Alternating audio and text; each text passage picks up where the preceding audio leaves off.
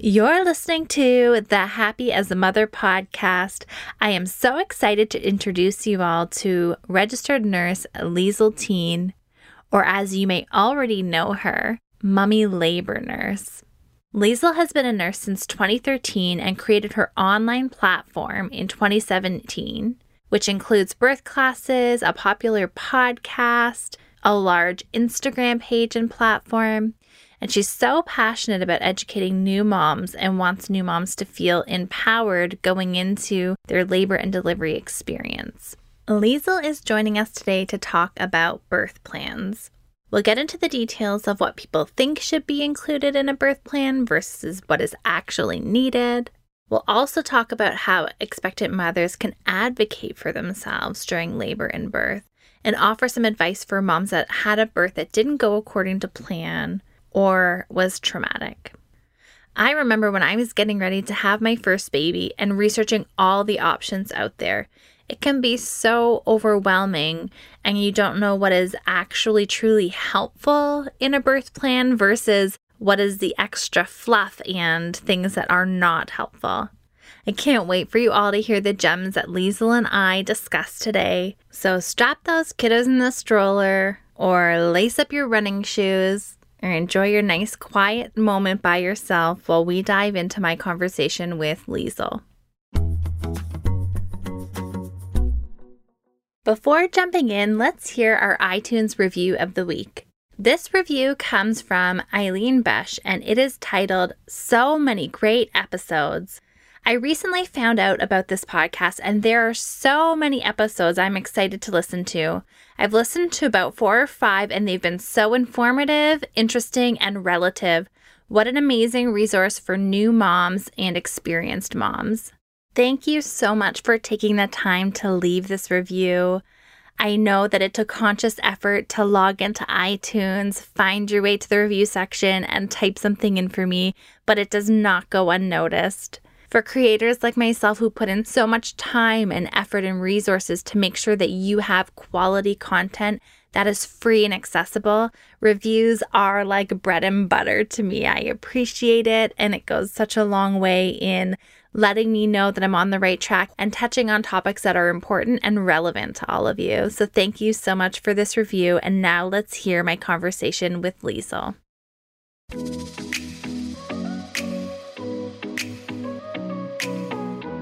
Welcome to the Happy as a Mother podcast, where we are dedicated to helping you cope with the load of motherhood. I'm your host and registered psychotherapist, Erica Jossa. Let's work together in letting go of shame and guilt, accepting where we are in our journey, and moving towards becoming the women we want to be. We will hear from experts, learn practical tips, and listen in on honest conversations. Please note that the information shared in this podcast is for educational purposes only and should not replace the advice of your healthcare provider. Okay, let's dive in. Liesl, thank you so much for taking the time to join us here on the Happy as a Mother podcast. I got to join you and your audience a few weeks ago, and so happy to have you here. I see lots of people sharing your content. I know our audience is probably already following you. If not, they will be after this. We cross in some regard, for sure. Yeah, so thanks for taking the time. Yeah, thanks for having me. Happy to be here. Happy to be on the Happy as a Mother podcast. Super happy. Usually pretty happy. It was funny. I was talking to a client I was seeing yesterday, and she's like, I took the day off work today because, probability of tears in therapy or talking with a therapist are pretty high. I'm like, yeah, it's a pretty good prediction. Yeah. Forecast of tears and therapy, it's a good likelihood of tears, but not today. We're not. It may feel like a therapy session with you and I, but it's okay. There's going to be no tears. I don't expect tears, but we'll see. You never know. Love it. So I have been getting to know you, but I always love to ask what caused you to go down the creation of your page, Mommy Labor Nurse. How did that all come about? Yeah, why did I go down the rabbit hole of like being an Instagram content creator? Yes. Yeah, so I think I have a pretty similar story to a lot of the people out there who started pages, similar to mine in the motherhood realm. So became a mom and had my first son. He's almost 4.5 now. I am a labor and delivery nurse, so I work here in Raleigh. I've been working as a labor and delivery nurse for about almost 7 years now. And so I was working as a nurse at the time, and I still do, but working full-time as a nurse, night shift, had him, came back from 3 months maternity leave and came back almost full-time, not quite full-time.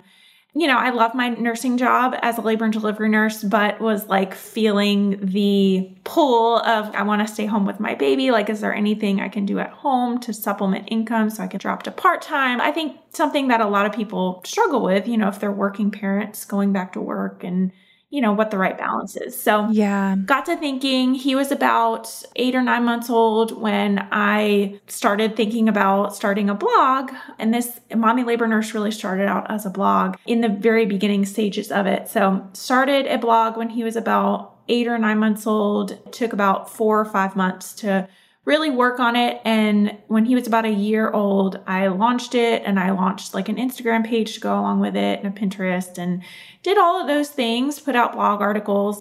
And my name wasn't even Mommy Labor Nurse back then. It was something else. And I was just trying to spread information out there from a mom standpoint as like a mom blogger, but also with medical knowledge behind it. So yeah, I was like, this is a cool spin I can do. There's a lot of mom blogs out there, but there's not a lot of mom blogs that are by labor and delivery nurses. So I thought this is a cool way to do it. So eventually, later that year, took more of a marketing Instagram sort of course and changed my brand to Mommy Labor Nurse that people know me now as. So changed my look, changed my pictures, changed the way that I kind of shared information on Instagram. And I got a pretty good boost from that and following from that.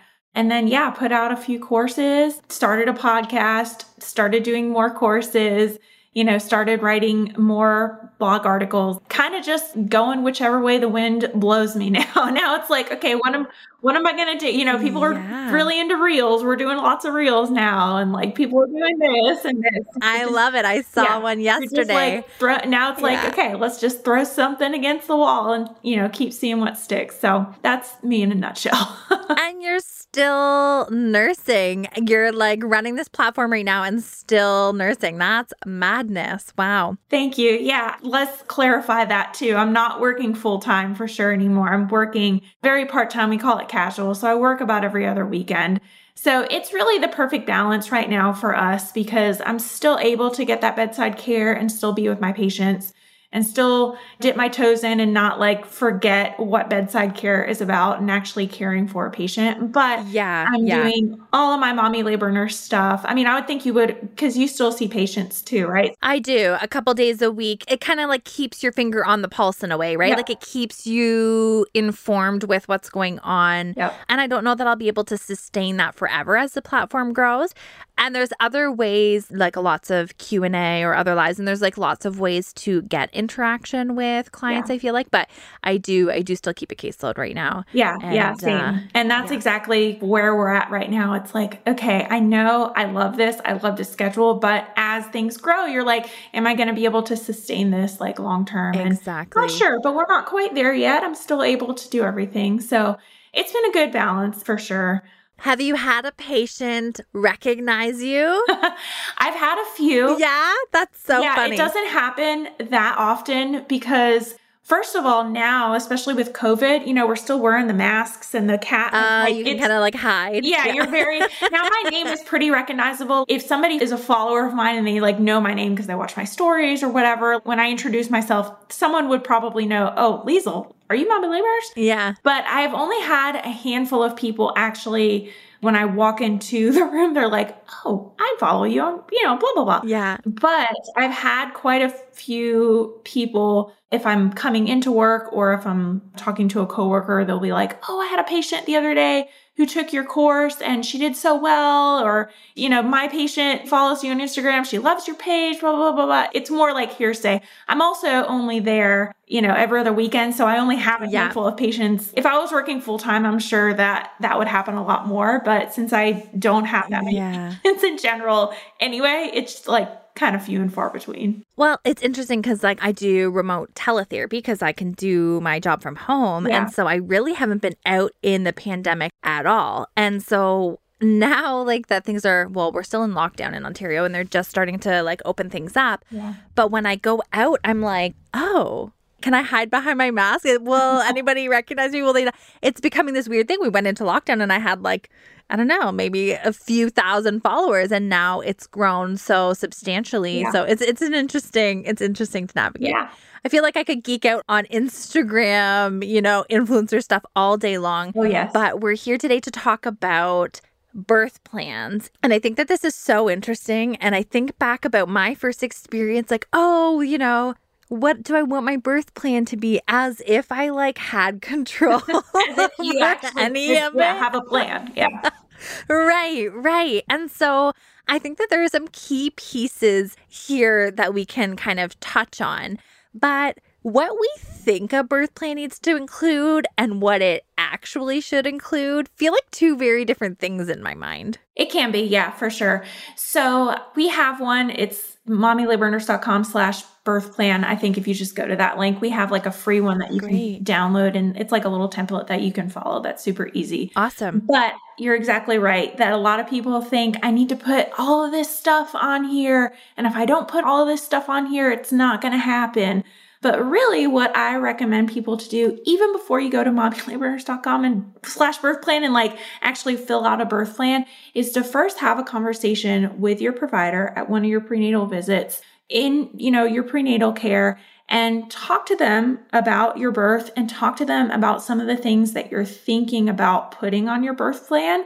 Because a lot of the stuff that I see out on the internet, if you just search a birth plan template, it's these big long things, and it's a lot of fluff that you really don't need to put on there. That's very standard that we do at almost all hospitals.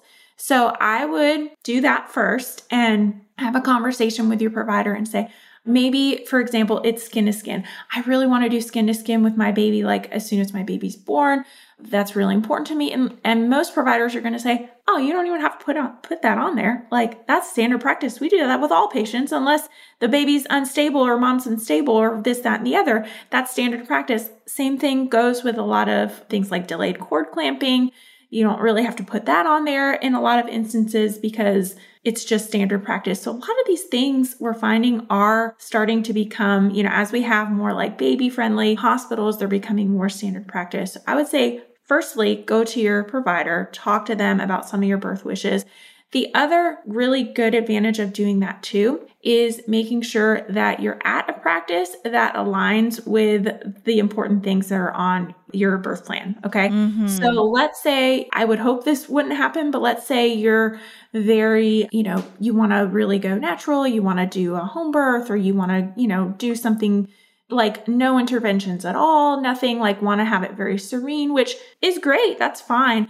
But then you're at a practice that has a very, very high C-section rate, or they have a very, very high epidural rate and you weren't aware of that. They deliver at this hospital that you weren't aware of. And so you're starting to have this conversation. You're like, I'm not really too sure that my birth wishes, what I align with what my birth looks like, is aligning with what my practice is all about. So that also gets the conversation going of wait a second, maybe I need to switch practices, or maybe I need to be with a different practice. So that's another reason why it's really, really good. I can't remember if you asked me anything else, but that's my biggest thing is make sure you talk to your provider first before you even fill anything out. Well, and how the healthcare system works there versus in Canada is so different. So you're oh, just switch practitioners. That's not a thing here. And so you have your general physician who usually tracks with you until about 20 weeks. And then you go to OB care after that. We do have in Ontario, but not even across all of Canada, we do have like midwifery care is a part of our like healthcare system. So I had midwives for all 3 of my deliveries, and they tend to support, or people tend to go that route if they want like less of a hospital birth and more of like a home birth. So how the system here is structured here is a little bit different, and you kind of have less choice in a way. That being said, people will find support through like doulas or midwives or like other birthing professionals to really be a voice and advocate for their birth plan or like how they foresee their birth going or the type of environment or type of birth I guess they want to have or whatever. But yeah, structured a little bit differently, but still some choice or sort of some options within that as well. Yeah. And I would say, so if you're saying you kind of have to decide what way you want to go before you hit 20 weeks, because you can either go like this way or that way. Is that how it works? Kind of. Yeah. Like, I don't think so. If I'm like, okay, I'm not a OB in the Canadian system, but I have never heard like an OB would never do a home birth. I don't know if that happens there or anything like that. So like if you're talking like wanting to do home birth, wanting to birth in water, wanting to do these types of things, you're talking like midwifery care here. And then if you're looking for more of a hospital birth, so that is something that I guess like when I'm thinking back, a decision that you make kind of upfront, right? Before you select your care provider, at least here. Because if you want to get in with midwives, then you get in with them, kind of from the ground level. Yeah. And that's cool. I mean, I like that the conversation is kind of happening and you kind of get to go one of 2 ways. But my only thing would be like, okay, like what if you change your mind? Like it seems like it's hard to get out. Well, yeah. And then like if for some reason at any point, like under the care of a midwife, if you are termed like high risk or twins or, any sort of complications, then you have like a dual relationship. So you'll have care of both midwife and OB to track with you and things like that. So the system is a little bit different, but essentially, like having those conversations, knowing what you want and what your care provider, I don't know if it's like their philosophy or way of doing things kind of, right? But it's so funny. Like I think about when I was first pregnant and none of my friends had kids. And so they're like talking about a birth plan. They're talking about like, oh, do you have like a push song like picked out? And as a mom of 3 kids now, it just makes me like literally laugh out loud because like that is not like my birth plan is not about like what robe I'm in and what song is playing and like the candles that are burning in the room. Like, it's so different than that. And I think that like it's important for us to have this conversation for those reasons that it can be kind of like romanticized, or the things that maybe we place importance on are not the things that we actually truly need to be discussing, right? Yes. So that brings us to kind of the next point of like, what are kind of some things that are typically on birth plans? So I would say important stuff is pain control, obviously. Yeah. Another good thing is like monitoring, what sort of monitoring you would prefer. But pain control is definitely a big one if you're planning on having a vaginal delivery. So we have a big section on our birth plan template about pain control because a lot of people don't realize it's not just a decision of like, I want an epidural, I don't want an epidural. There's a lot of things that you can do if you don't get an epidural. Like, do you want to try water therapy? Do you want to try getting on the ball? Do you want to try this? Do you want to try that? So there's a lot of like decisions in terms of that. And there's also like, I would say a fair amount of aftercare on there too, like with baby. Okay. I mentioned skin to skin, but vitamin K, people want to talk about that kind of stuff. And let's make sure that baby stays with me and it's not going outside of the room for procedures. Can I stay with baby? Blah, blah, blah, all of this stuff. A lot of this stuff, honestly, we should be asking you when you're coming in, and we should be talking to you about as we're doing things. But a birth plan is kind of more like an insurance thing that you have just in case you can't voice everything or you can't answer questions. Like, I know I've had 2 babies too, and it's sometimes you come in and you're just like, I thought I wanted this and I don't actually want this, or I'm in so much pain, I just don't care right now. But I know that a lot of people, like for instance, IV pain medication or something. Like maybe someone comes in and they're like, I don't care, give me whatever they want. And then they get something. And then after the fact, they're like, oh man, I was about to have a baby. Like I wish I had just kind of like listened to myself and not actually like just gotten what. So maybe if they had a birth plan and it said, I would prefer not to have this if possible. Sometimes it's really, really hard to advocate for yourself when you're in lots and lots of pain. And unfortunately, pain comes with labor. That's just a natural part of labor, as most of us know. Yeah. It makes me think about my first experience where, and this I feel like ties into some of the mental health pieces. Like I was like determined to do it the natural way, you know? And I think that I unpack this a lot with moms after the fact, this feeling of like a good mom does XYZ, and we fill it in our head with what we think a good mom is or does. And that starts in pregnancy, and how we carry and the expectations we have of ourselves carries into labor and delivery, how our baby came into the world, carries into how feeding goes, or if we choose to bottle feed or breastfeed or nurse or whatever.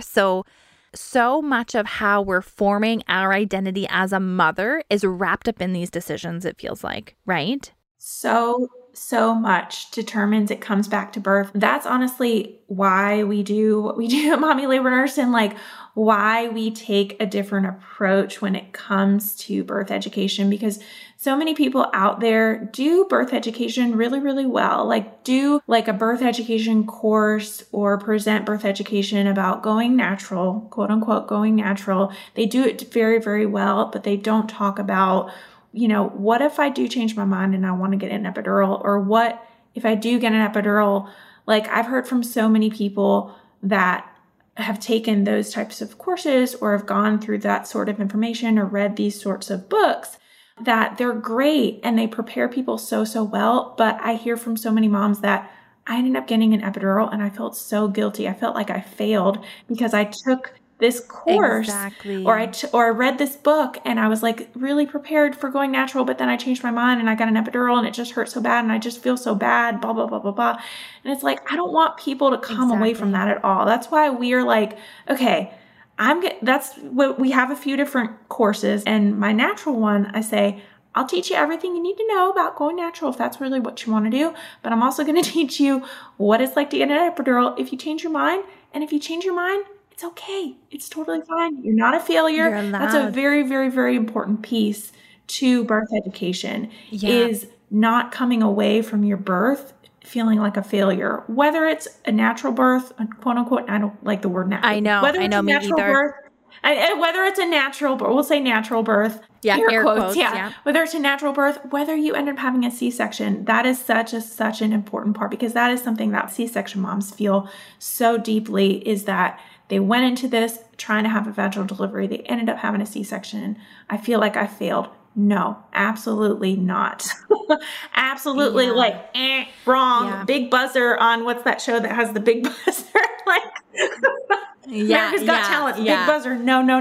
That is not true. Well, and it's so like, it's amazing how these things tie into our perception of being a good mom and how it is so narrowly defined. And I think it's so important for us to lay this out here for a moment, that moms enter into motherhood, birthing people enter into parenthood in ways that are beyond what we narrowly sort of stereotypically define them as. Yeah. And so that can be through adoption. Like it starts from conception. Yeah. That could be through like embryo adoption. That could be through surrogacy. That could be through fostering, to maybe like, you know, carrying our own baby to term, to C-section, to water birth, to whatever, right?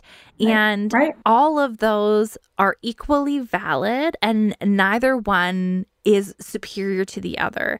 And I think that when we only see one narrative, when we only see one story, that is the one that we ingrain as the one that we must have in order to do this thing right. I went into my first labor with that, like, oh, I'm going to do this. I'm going to do it right. Like I'm a first time mom and I'm going to whatever.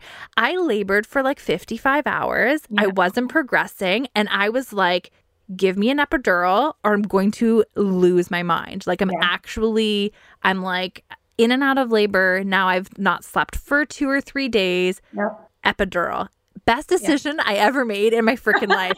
With my second baby, I walked on the labor and delivery ward and I was like, no one is touching me or breaking my water until I have an epidural. Where is the anesthesiologist? I'm just going to chill in my room until I get my epidural. Like, and it was empowering. I made that decision from the get-go and it, different delivery entirely and whatever. But it wasn't a failure to do that, to have a different birth plan that was, I don't know, different than the main narrative, I guess. Yeah, no, totally. I'm curious what happened with your third one. The wild card, as they say. Can I say, yes, I was going to say the third one is always wild for some reason. Always. Always. That's what I was told. And so wild made me think like, oh my gosh, this baby is going to like shoot out of me, right? So I was like so terrified that I would be like having this baby at home or something. So the first one was like seriously 2 or 3 days of labor. Yeah. The midwives were surprised I didn't end up in C-section, but because I had the epidural, I was able to like relax or something happened. Baby came out and it was great. Second one, I walked on, got an epidural. Baby was out in like no time, like the most seamless. It was like the baby that convinced me that I was okay to have another baby. Yeah. It was like, I don't know if it was like a trap or like a trick, but it like made us do it again. And now I'm like, 3 kids is a lot, but here we are. Here we are. But no, and it went really smooth. And then the third, labor would start in the nighttime really intensely. I couldn't sleep. And then I would get to the hospital and it would dead stop. Oh. It completely would stop, and it did it 3 times. And I wasn't progressing. So the midwives were checking me and I wasn't progressing. So the third time, or like, I don't know how many days this went out over, I got to the hospital in the morning and I was like, this is the second or third night I haven't slept. I'm not making this up. I've had 2 other kids. I know I'm in labor at nighttime when I'm in it. And then I get here and it's up, you're not sending me home. I'm not going home. I'm not doing this again. I'm not going home. So they broke my water, and without an epidural, which I was terrified to let them do because of my first experience. And still nothing happened. And I walked the stairs and halls of that hospital for hours. Wow. Weird labor. 1 contraction every 15 minutes. And then got an epidural, and he was out in like an hour or something ridiculous. Really? Very strange. That is very strange. Very strange. It was That's like a third baby for you. Yeah. I'm telling you. They got an epidural and we're like, oh, okay, we've got time. My husband went to the elevator to get pizza. They had to go and get him because they're like, baby is coming right now. You're going to miss it. It was the weirdest. It was weird. That is so very strange. Weird because every 15 minutes, every 10 minutes, contractions, like, and then an hour you have a baby. Yeah. That is a third baby for you. They're odd. So unpredictable, right? I know. And I think that like when I meet clients then often, I meet them on the other end of these birth plans, right? So we have these like romanticized ideas or these ideas that are paired with what it means for us to do it right. Yeah. Right? Like what it means for us to have a successful labor or delivery or whatever that looks like. And then people end up in my office. Yeah. For whatever reason, postpartum depression, anxiety, adjusting to parenthood or birth trauma. Or another common occurrence is they had a really challenging birth and they're about to go through it again. Yeah. Right? And they're scared. They're scared, or maybe there was trauma or whatever. Can we talk about how you work with those clients or patients when maybe it didn't go according to plan? Yeah, sure. I have a lot of those moms who come and take our course. That's a very frequent type of mom who follows me or takes one of my courses. They had some sort of experience that didn't go exactly the way that they wanted to go and they want to change things. So yeah, I would first tell someone, let's say you're not even pregnant yet and you're thinking about having another baby and want things to go differently. I would first say to them, look at your area where you are and see about your practice and see if you are able to change. I know you said it's a little bit different in Canada, but see if you can change your practice and see if that's, the piece of it that really, really needs to change. Because so often if you just change the practice, it makes such a difference. That's very, very common that someone is with a practice and they felt like they weren't heard during their prenatal care.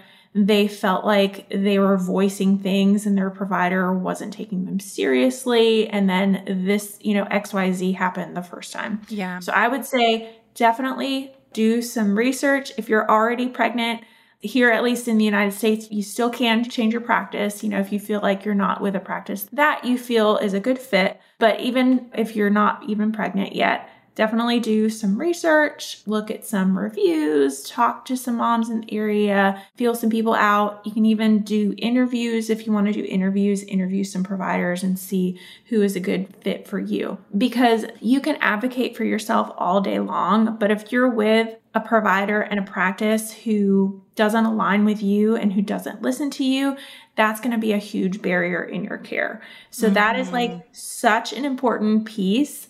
If you do anything at all, make sure you have like such a great relationship with your provider, because that's not only going to safeguard you. Like, let's say, not that C-sections are bad by any means, but you had an unscheduled C-section the first time, you're trying to VBAC the next time, and you end up having, it's an unsuccessful VBAC. You end up having a C-section the next time. If you're with a provider who you trust and you feel like listens to you, you're going to come away from that experience with a much different mindset than if you were with someone who you felt like didn't listen to you, didn't care for you, wasn't taking you seriously. So that, number one, is a huge, huge thing, is to find a good provider and a good practice that you align with.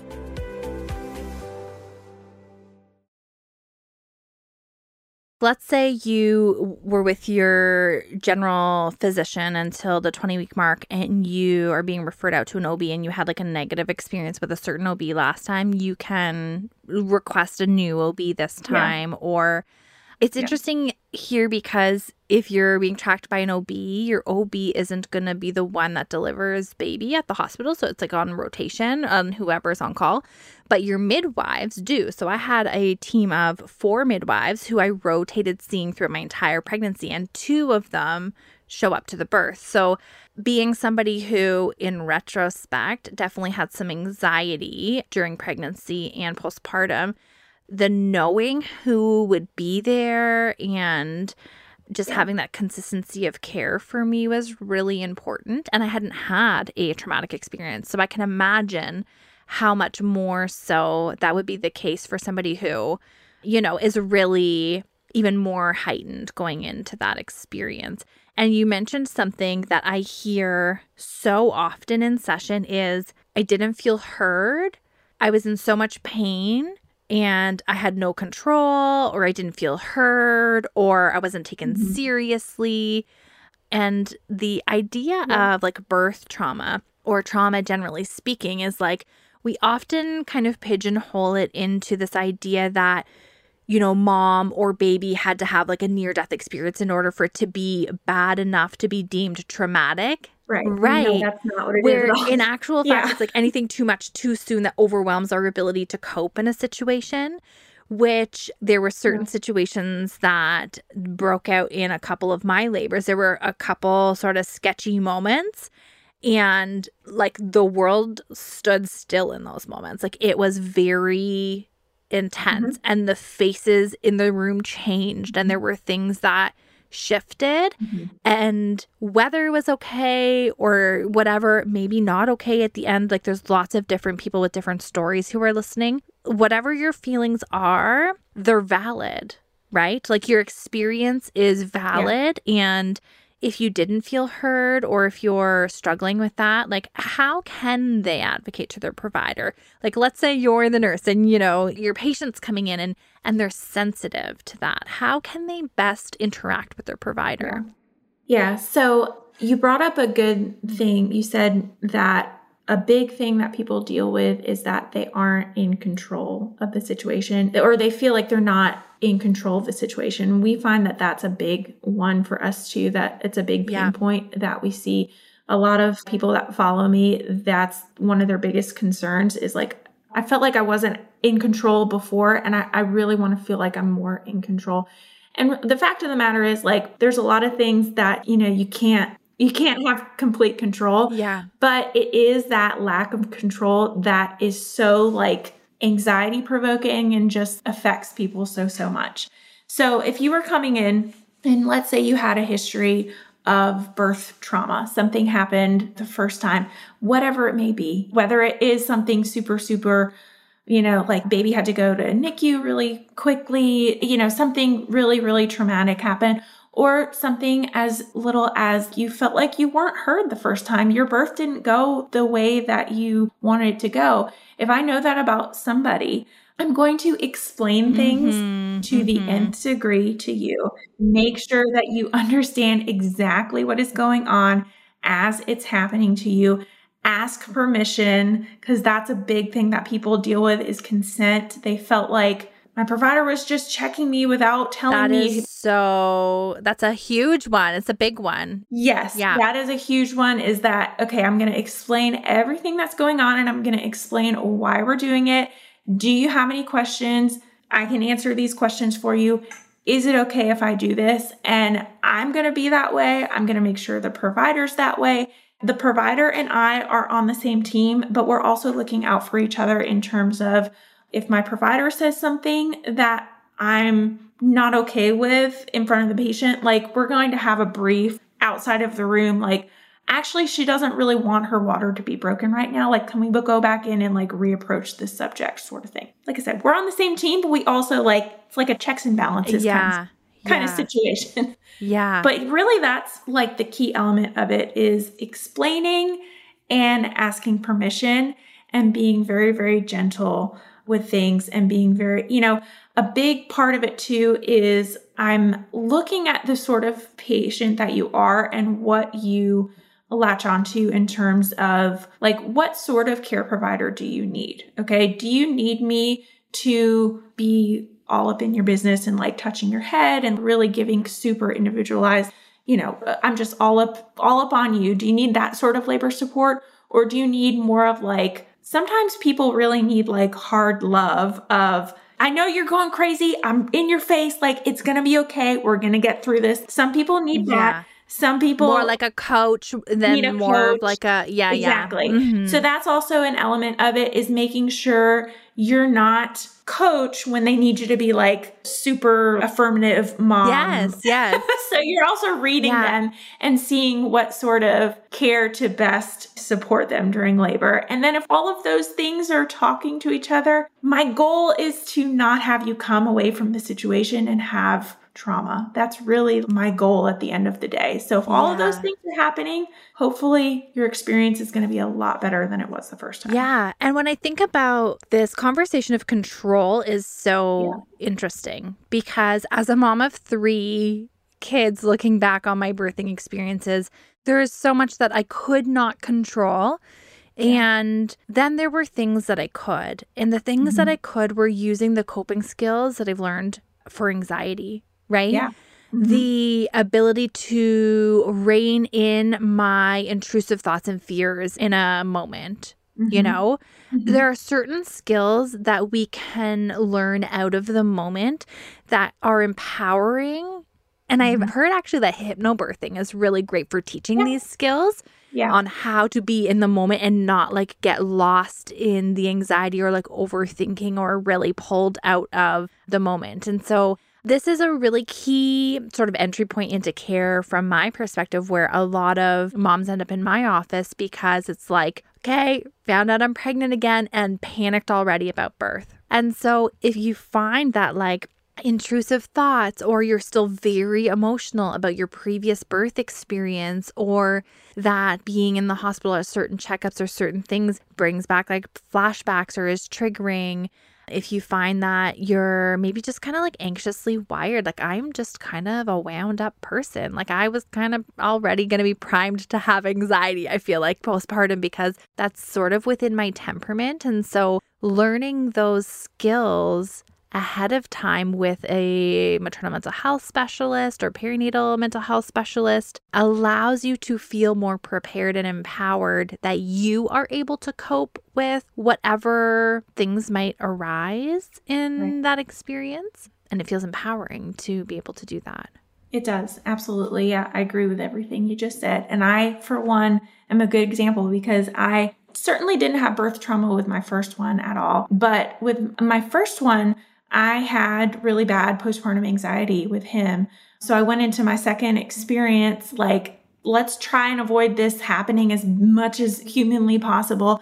And I was fine. Like, I had a really, really great postpartum experience when he was little. But then my care started to slip and I started to go back to work and my stressors started to increase.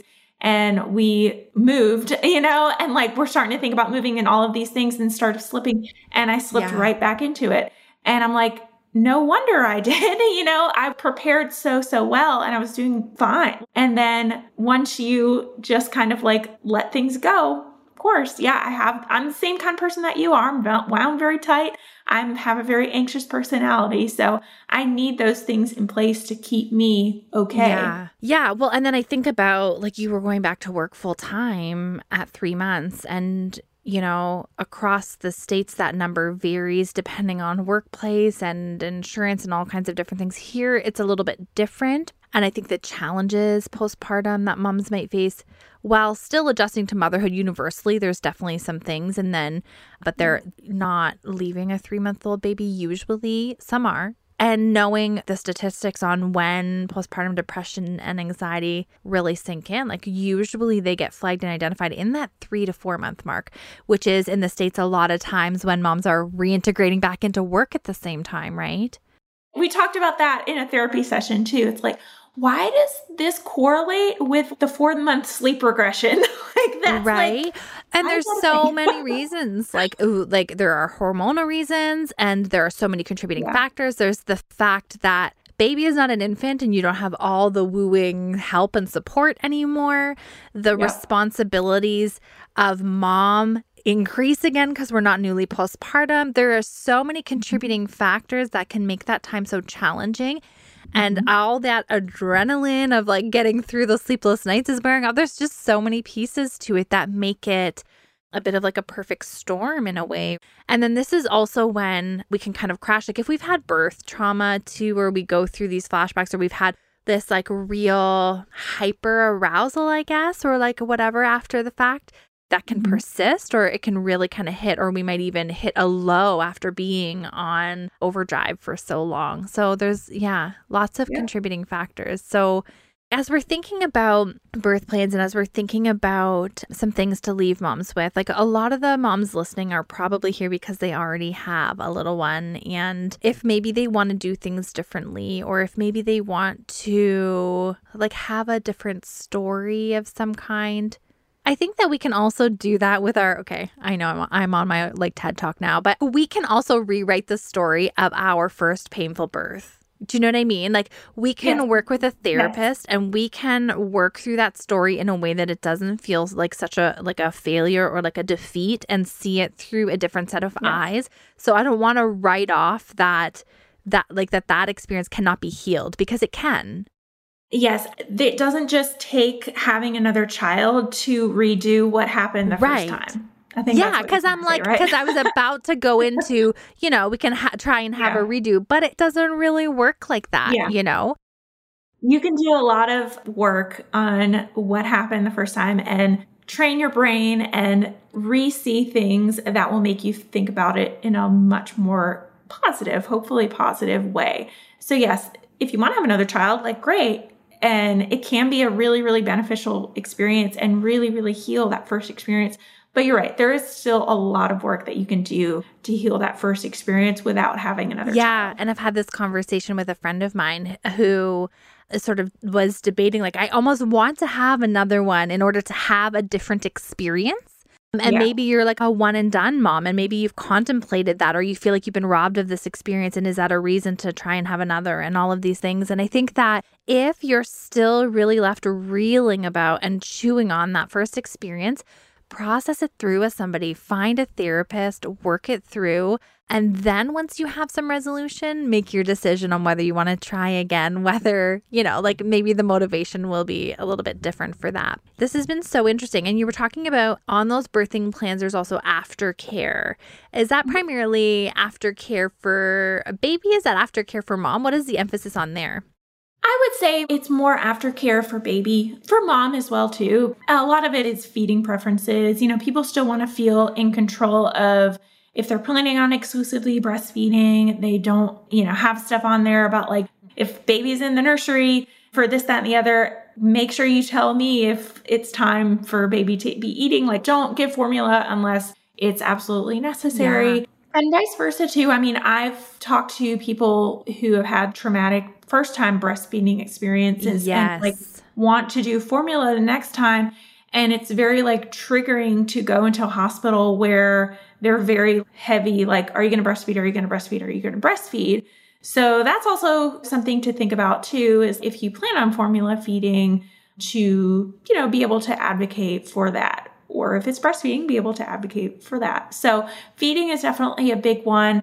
And, just certain procedures like vaccines and stuff that they give in the hospital, making decisions about that, making decisions about whether you want vitamin K or not. There's a little antibiotic ointment that they put in babies' eyes to help with infections. And some people want that. Some people don't want that. Some people have really strong opinions on like keeping the vernix on baby because it's really, really moisturizing for their skin. So that's something on there that some people feel, they're like, don't wipe the vernix off at all. Like, let's not give baby a bath for a really long time so that vernix really stays on there. Bathing in general is just on there of like, let's delay the bath or like, let's not delay the bath. So it's a lot of baby stuff. It's that immediate baby aftercare. It's those like immediate in the first like 24 hours, real like decisions and things. Gotcha. Yeah. And like the feeding piece, again, is another really big piece. I was talking about like nursing and breastfeeding. It came up in like these polls that I do on the weekend, these community polls. And I was getting so many messages from moms who are like, I had breast cancer. I have no breasts. And I was being pressured to breastfeed. And everywhere I turned, I had to explain I'm not breastfeeding because I actually don't have breasts. Like, moms feel an enormous amount of pressure. I feel like that could be a whole other conversation for a whole other time, right? Where there are some real challenges and pains and experiences that people have with feeding as well, which makes so much sense that would be a focus. That is a huge contributing factor to why a lot of moms have mental health issues after birth, is some regard of breastfeeding, feeding, baby being super concerned about feeding and having trauma. Like, I'm not breastfeeding anymore, but I had even issues like body issues, and I've never had any sexual abuse or any sort of thing like that. But if you're someone who has had that, sometimes it can be very challenging to breastfeed. There's attachment with breastfeeding, but there's also like, this other person is using my body, and there's these weird feelings of like, this other person is right. Let's just say that at face value, if you have any sort of body image issues, or obviously like any sort of sexual abuse or like anything like that, breastfeeding can sometimes be a challenge. Yeah. And it makes me appreciate what you said about consent and having trauma-informed like nurses and professionals who can appreciate that can be a lot for somebody, right? As you're talking about your birth plan and things, it's like giving me ideas. I'm like, I don't know if you'd want to collaborate on something, but like I would love for a birth plan that moms get to have a little like safety plan for mom at the end before they know they're going to need it, like even a page of, should mom be struggling, these are the numbers you can call. Or if mom is really struggling with sleep or really, having a hard time, who can she call for support? And like proactively, because I'm trying to think, it's always a struggle with maternal mental health. When do we intervene? When do we catch mom at the right time, right? Is it in the classes before pregnancy? Is it in pregnancy and delivery? Is it after the fact? And the reality is that moms often aren't motivated to learn about this piece until they're in the crisis moment. Like, it's not relevant until we're in it. But at what point as practitioners along the line should they be hearing from us that this is something we need to do to protect ourselves, or here is some information should you struggle? Right. And so I'd love to put our brains together, even to just add to like your freebie download for your birth plan, like a little piece, a little sliver for mom at the end of what, like protective factors for mom. Because I wrote it down. We'll put it in. We'll collaborate on it. It's like a little mini, like in my mind, we call these things like safety plans. So like when you're in the pinch of the moment, what is your safety plan going to be for mom, right? Like we have these safety plans for baby. We have these conversations about if they're not feeding, if they're not gaining weight, we know to call the pediatrician, we know to call the midwife, we know to do these things for baby. But what is mom's safety plan? Like when mom is down and out, who does she call? What does that look like? And what are some of those steps? So that'd be so fun. I'd love if we could just like get that into the hands of moms. They might not need it, but you never know who might if we were to do it. So it's at least a safeguard. It's at least there, right? Like I'm all for it. Yeah. Thank you so much for joining us today. I feel like a little bit of a different interview where we're kind of like bouncing around on topics related to birth plans, but I think that this is going to be a lot of what my audience specifically needs to hear because we're on the sort of already have had a birth probably at this point and are maybe contemplating one or maybe still really wrestling with the one that we did have. And there's lots of pieces to that, but thank you for sharing from your perspective too. Like, I know that a lot of people who have maybe had a negative experience can carry, I don't know if it's like stereotypes of medical professionals in the field. And to hear you speak so compassionately and genuinely about the consideration and care that you take for mom is really meaningful. And I hope that that can challenge some people's perspective to know that when you're walking in, like there is safety and there is care considered from the people around you. And they're like, that's what they're there for. Right? We try. Yeah. Yeah. We try. Yeah. I mean, not everybody is perfect and I'm not perfect, obviously, but not everyone is a super compassionate care provider, but I would say we're going in the right direction for sure. Yeah. And most of us are not out to destroy your birth plans. Most of us really, really want to have you come away from your birth. I'm chuckling because it's like, unless it's like a push song that you feel like you really, really need to have, like that can probably be shelved for the time being. Maybe, but or not. I'm going to try and hit, play on the player. But like, if I can't get to it, just know. So funny. Okay, let's end it like this. If you had a push song, Liesl, what would it have been? I'm so curious. I don't even know. I mean, I feel like the go-to one is either like Push It, like Salt and Pepper. Oh my gosh. Or like the one that's really popular now. I don't even know what the name of that one is now, but it's like that TikTok one. They're like, they do like it's a baby mama song dance or something. Oh, really? No, I haven't seen it. Oh, it's cute. People do like dances and stuff to it. I don't know. I mean, I feel like that's such a boring answer of like Push It by Salt and Pepper. But also I saw this really, really hilariously cute video on TikTok, I think, where it was mom. She had an epidural and like she was about to start pushing and her husband was right there and they had like his mom and his brother. No, wait, maybe it wasn't his brother. I think it was I don't know. It was like a bunch of family members in there in the birth. And she was getting ready to start pushing and he like started beatboxing to that. And they all started like singing like Salt and Pepper, like that song. And it was just so cute. So that's I don't know, maybe that was my song. It's a cute song. Yeah, I would definitely need a really high energy excitement song. I don't know what it would be, but it would have to be like something high energy. And I'm hearing about like, you're talking about this and like she had an epidural and she was getting ready to push because I've labored without an epidural and with one. And let me tell you, without one, I didn't even want to hear a freaking pin drop in the room. Like I didn't want to hear like anyone laughing in the distance. Like I was bitter. No, I was angry. It was not good. But once I got the epidural, I was down for, I was like, can I have pizza? Like, am I allowed to eat right now? No, but yeah. So that sounds good. We'll stick with that one. And maybe, I was going to say, maybe we'll play it on the outro of the podcast, but we probably don't have licensing rights to do that. So yeah, you can look, maybe. I don't know. Yeah, that would be cute. Anyways, thank you so much, Liesl. Where can people find you? We're going to link all of your stuff in the show notes, but where can they find you? Where are you hanging out online? Yeah, so I'm Mommy Labor Nurse on everywhere on the internet. If you go to my website, mommylabornurse.com, the birth plan that we talked about is just mommylabornurse.com/birth plan, really easy. And then I'm most active on Instagram. So there's a dot in my name. It's mommy.labornurse. If you can believe that Mommy Labor Nurse was taken by somebody else when I first started Mommy Labor Nurse, it was. It's not anybody that's doing what I'm doing, but I'd have a dot in there because of that. Mommy.labornurse.